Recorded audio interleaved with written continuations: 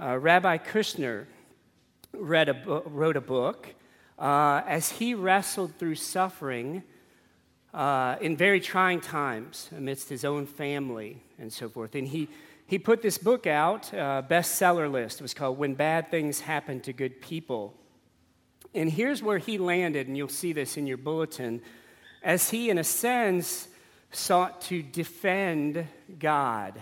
And you'll see this quote. It says, "Is there an answer to the question of why bad things happen to good people?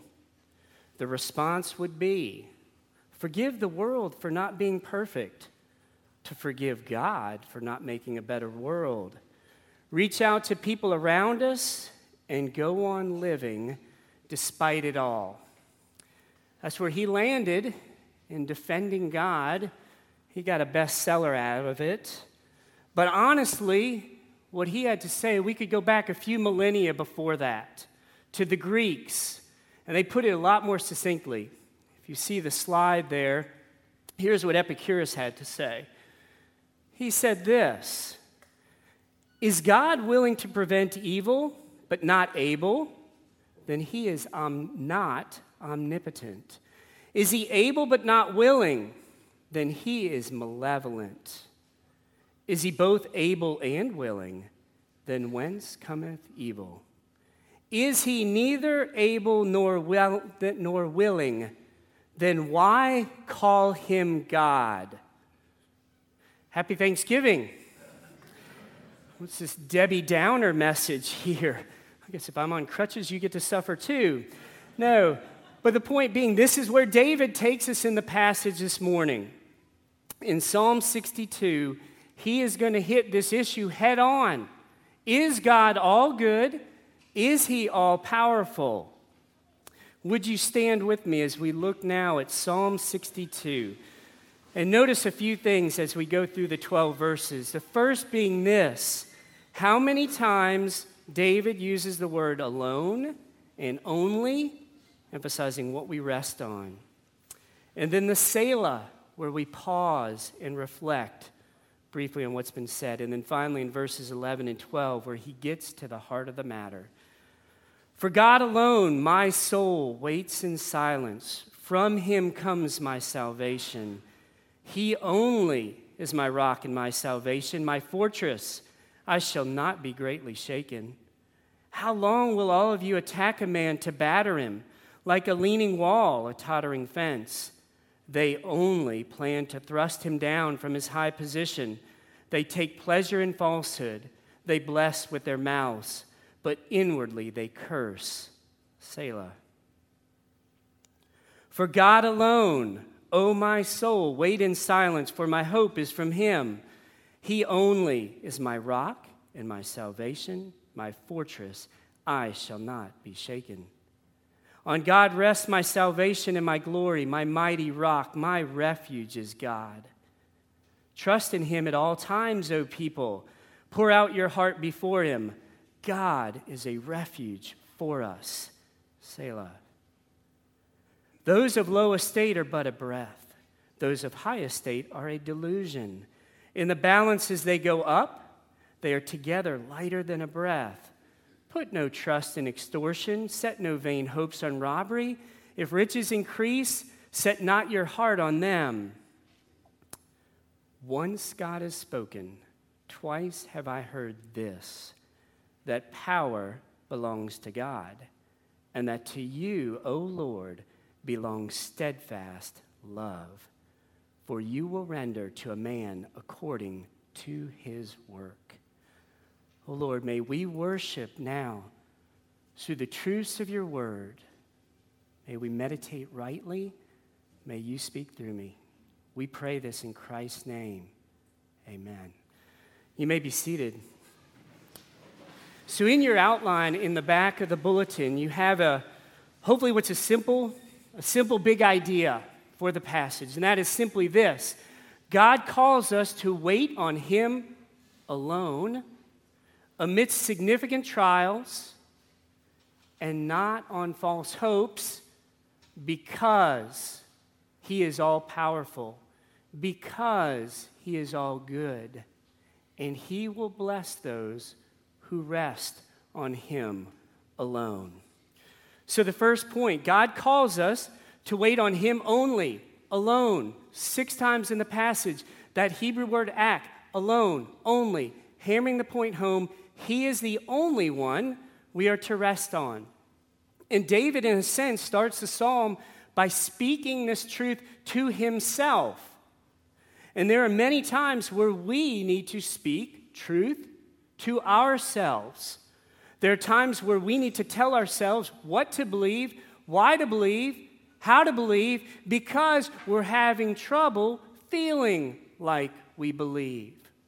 It may be when we're in the depths of despair that the truth needs to be spoken to us, or it could be when we're just coasting. Things seem good enough, and we're just getting a little hard because we're coasting.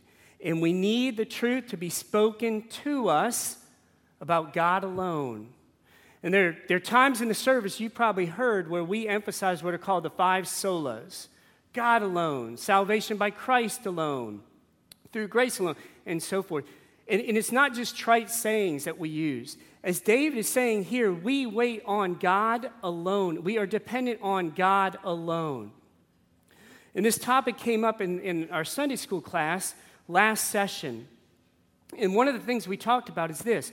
Many times you might be counseled or you might be counseling someone else.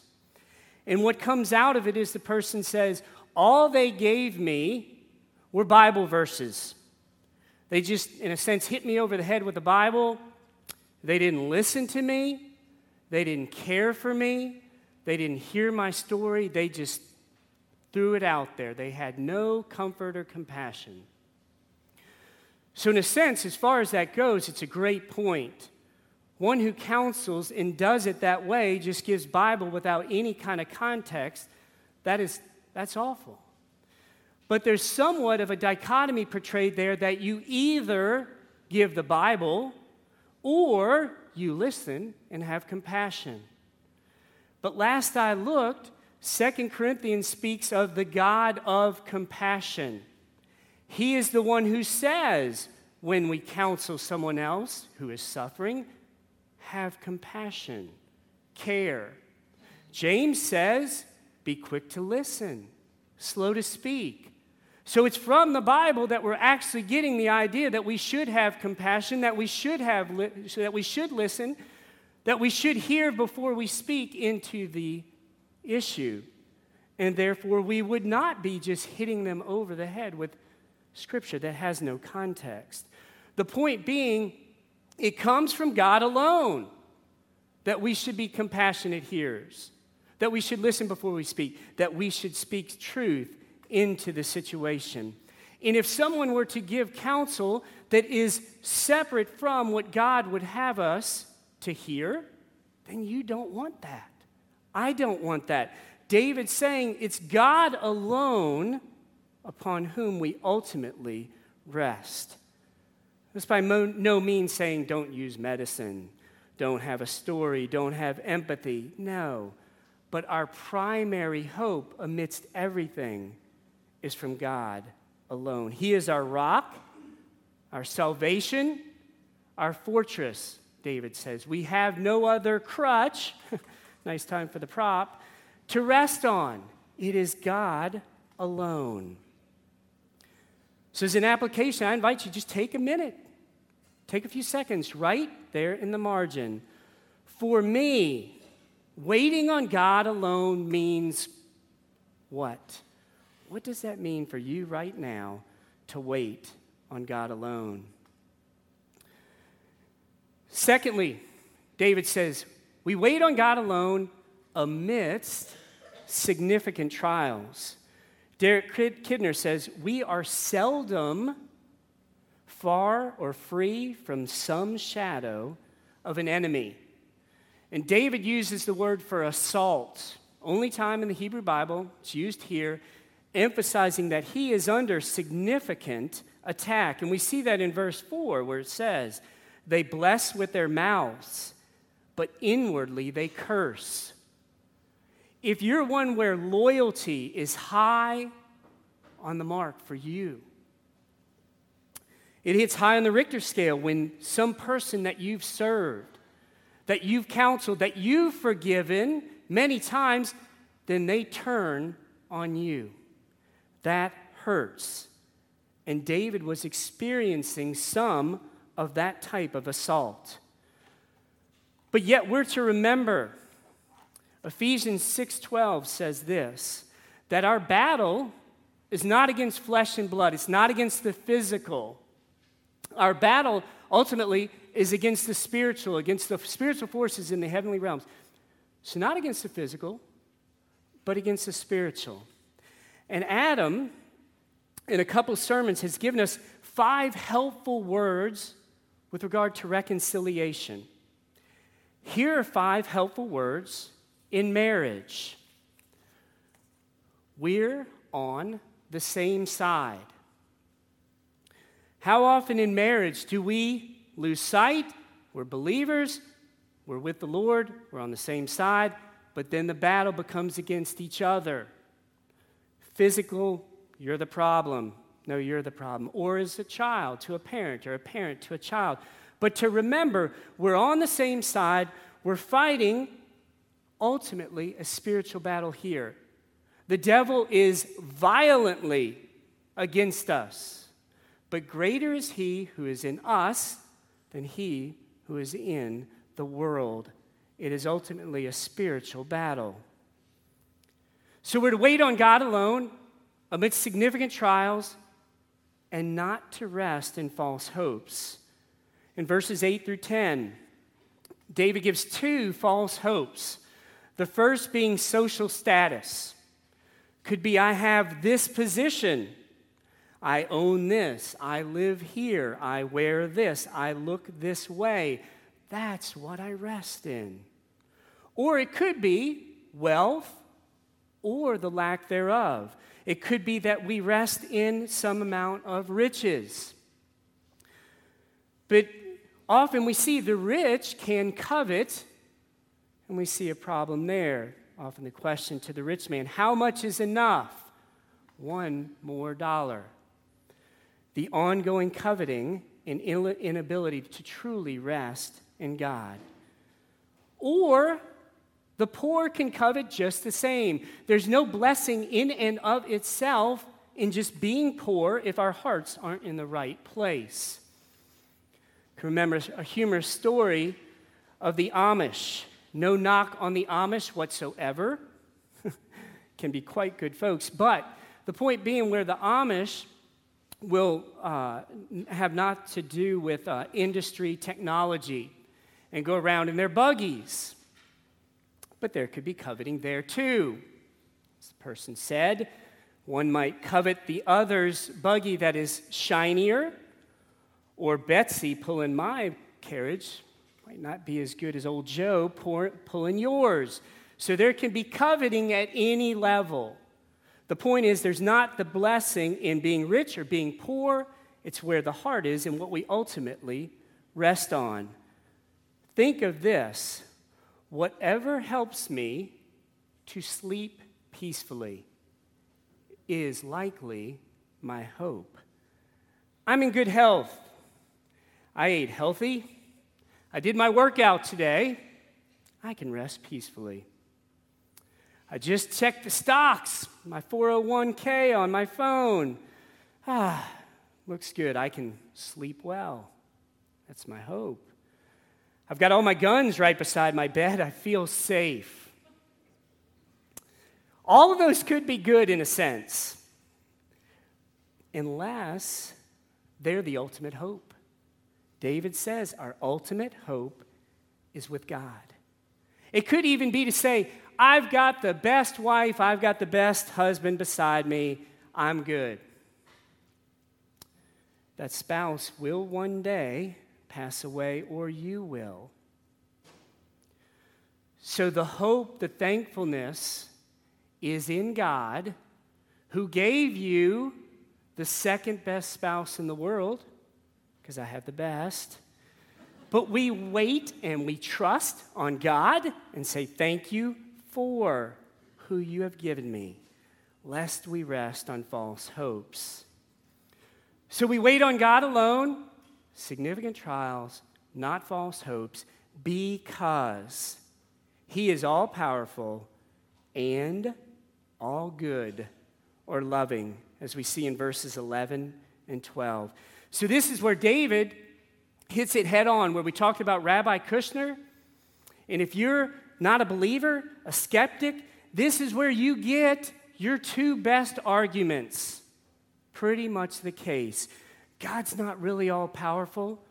God's not really all-loving. He can't be both.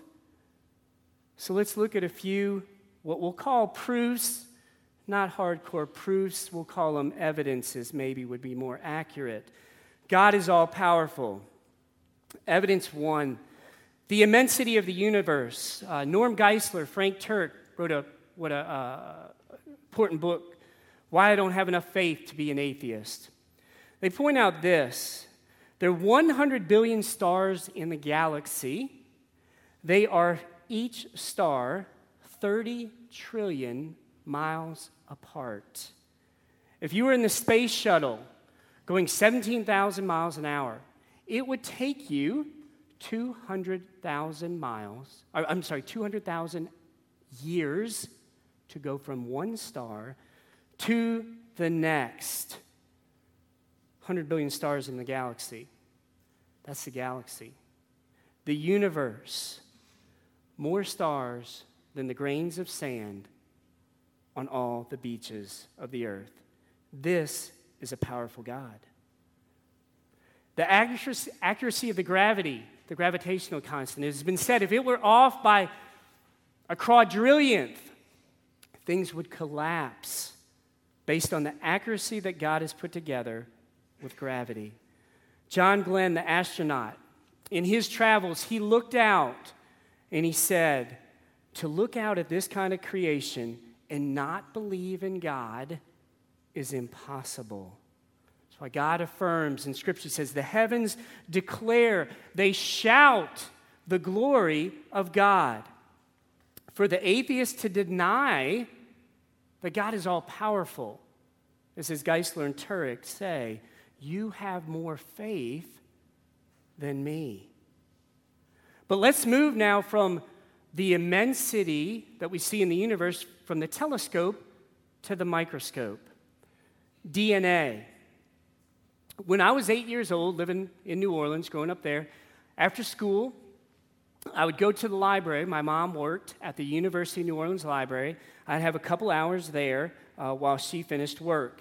And I would grab one of those big encyclopedias. I imagine the young folks might not even have seen the old encyclopedias. The volumes and volumes are so big because you just look everything up on the internet now. But the case back there, I would get old Encyclopedia Britannica, and I would either look up snakes or sharks. And I would get some paper, and I would copy down, word for word, what it said in the encyclopedias. I guess there weren't copy machines back there. I don't know. But that's how I passed the time, writing those out. It's been said by atheist Richard Dawkins. He proposes that the cell nucleus of an amoeba, so take the super small amoeba, then go to its microscopic cell nucleus, that the DNA information contained in that microscopic piece is enough to fill 1,000 complete sets of the Encyclopedia Britannica, enough to fill half of this auditorium. Just the DNA in that small cell nucleus. What about the statistical odds of life? Think about this. We hear often about amusing stories of athletes where what are the odds that this guy could ever, or this team could ever beat that team? It's just infinitesimal. The funny one I always think of is LeVar Ball, father of Lonzo Ball of the Lakers, if you've ever read that. LeVar Ball averaged a whopping 1.9 points per game in college, and he proposed that he could beat who many considered to be the GOAT. Hunter said LeBron James was the greatest of all time of basketball, but LeVar Ball said he could have beaten Michael Jordan in one-on-one. You say, okay, that's infinitesimally small. That's so ridiculously small. But let's look at some actual concrete odds. If we look at the odds for you winning the lottery in Powerball, okay, that's said to be the odds of winning Powerball lottery 1 in, go ahead, 292 million, okay? So, not very good odds, don't go for it, okay? But let's go further with odds. Michael Behe, Christian scientist, said that the odds of creating life from non-living stuff, the odds there are 1 out of 512, and then all those zeros. I don't know what that is. But he said it's the same as a blindfolded man going to the Saharan desert and finding a marked particle of sand and doing it 3 times in a row. So it's not just this odds, it's more zeros, it's 18 slides of zeros. 1 out of all that stuff. Okay? So what's the punchline from that? The punchline is, no, it's not that your odds are better to play the lottery and so go play lottery. Nope, not going there. It takes too much faith to be an atheist, is what it so much boils down to. To believe that life could come from nothingness. And it's why the Lord of the universe says in Exodus, don't put any other gods before me, not above me, not even in my presence. Don't mix the infinite and the finite. How do we pretend there's not a God who rules? But even acknowledging these facts is not enough so often. Why? Because the atheist could still say no based on their will. How many times do we just say, I don't care, I will not submit. I will not give my life over. Darwinist Richard Lewontin says this as his commitment to materialistic, naturalistic science. Our willingness to accept scientific claims that are against common sense is the key to an understanding of the real struggle between science and the supernatural. Because we have prior commitment to materialism. Moreover, that materialism is absolute, for we cannot allow a divine foot in the door. I don't care about the facts. I will not accept them, and I'm a scientist. Interesting. So I think for the Christian in here, many of us would acknowledge a lot of these. I would hope that some of them would help maybe to produce a little bit more awe of God and appreciation for His majesty. But let's be honest and get to the heart of hearts. God is all powerful, but is He all good? Is He all good to me? I counsel a guy now for a couple months, weekly, and it comes up just about every week. I can't believe that God is good to me. God is all good. But if He's all good, then why is there evil? Why is there pain? Doesn't God being all good in the presence of pain, suffering, evil, imply a contradiction? My own personal health issues and stuff in the last couple weeks, a busted heel, then a colonoscopy, they found polyps. So, man, remember back in college, my roommate, Matt, good old country boy, as I'm going out for we got 2 days for cross country. So I'm headed out the door at 6 for cross country practice. I'll have it good in the afternoon, and in the fall, we'll mix in baseball practice, because that was crazy time in a math major. And Matt would roll over, look at me seeing and going out the door, say, Daryl, you're going to end up broken down by the time you're 40. Roll over and go back to sleep. Prophetic words there, Matt. you win. So, but let's consider this illustration.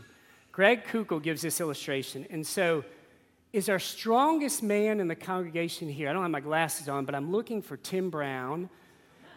Tim, the strongest man in the congregation. We need the children. Now, I'm not going to call Tim down here because he would dwarf me and make me feel all the more puny on my crutches here.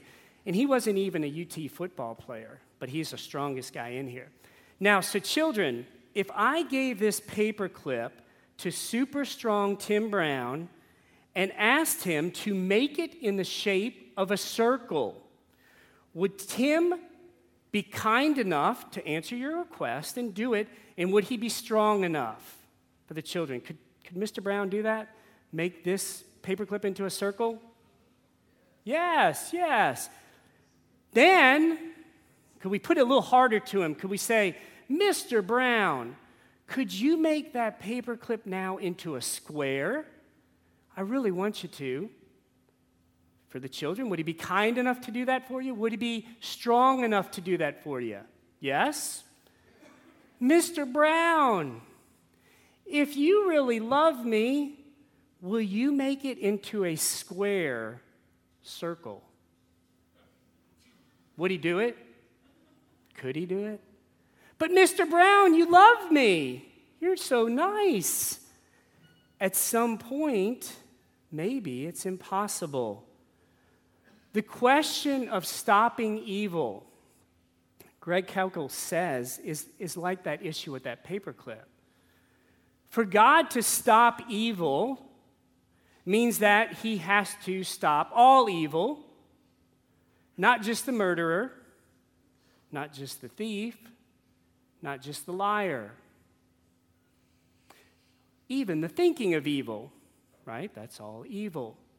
He has to stop that. Because otherwise, if he only stops some of the evil, then why this evil? Why not that evil? He must stop all of it. But if he does, what does that remove? The ability for us, made in the image of God, to freely choose. So is it not an impossibility? Another thought, isn't the presence of evil in and of itself a proof of the goodness of God? How can we say that something is evil if there is not good and an all good giver of goodness? How can we even say that something's evil otherwise? Otherwise, it's just a bunch of deterministic reactions of slime, and it's just preference to say something's bad when there isn't any absolute good anyway. Final illustration, Joni Erickson Tada says this: picture a child who is in need of aid. They need stitches. There is the doctor, the good and strong doctor, who holds down the child in order to apply the stitches. The child, young, they're scared. They're fearful. What is going on? They likely don't think that doctor is necessarily good, necessarily strong on their behalf. But the child's perspective of that doctor in no way lowers the character of the doctor's goodness, of the doctor's powerfulness, as the doctor helps the child.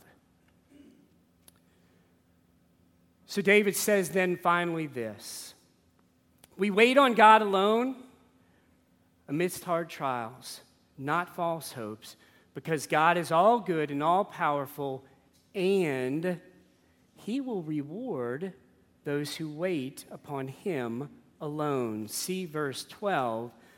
for you will render to a man according to his work. So we are right to say, and sometimes the word reward gets a bad name in Christian circles, that we don't want to use it. We can do nothing to get into heaven. It is by grace alone, in Christ alone. But there is something in this passage that speaks of rewards. What is going on? For the obedient child of the Father, there are both eternal rewards and temporal rewards now for the believer.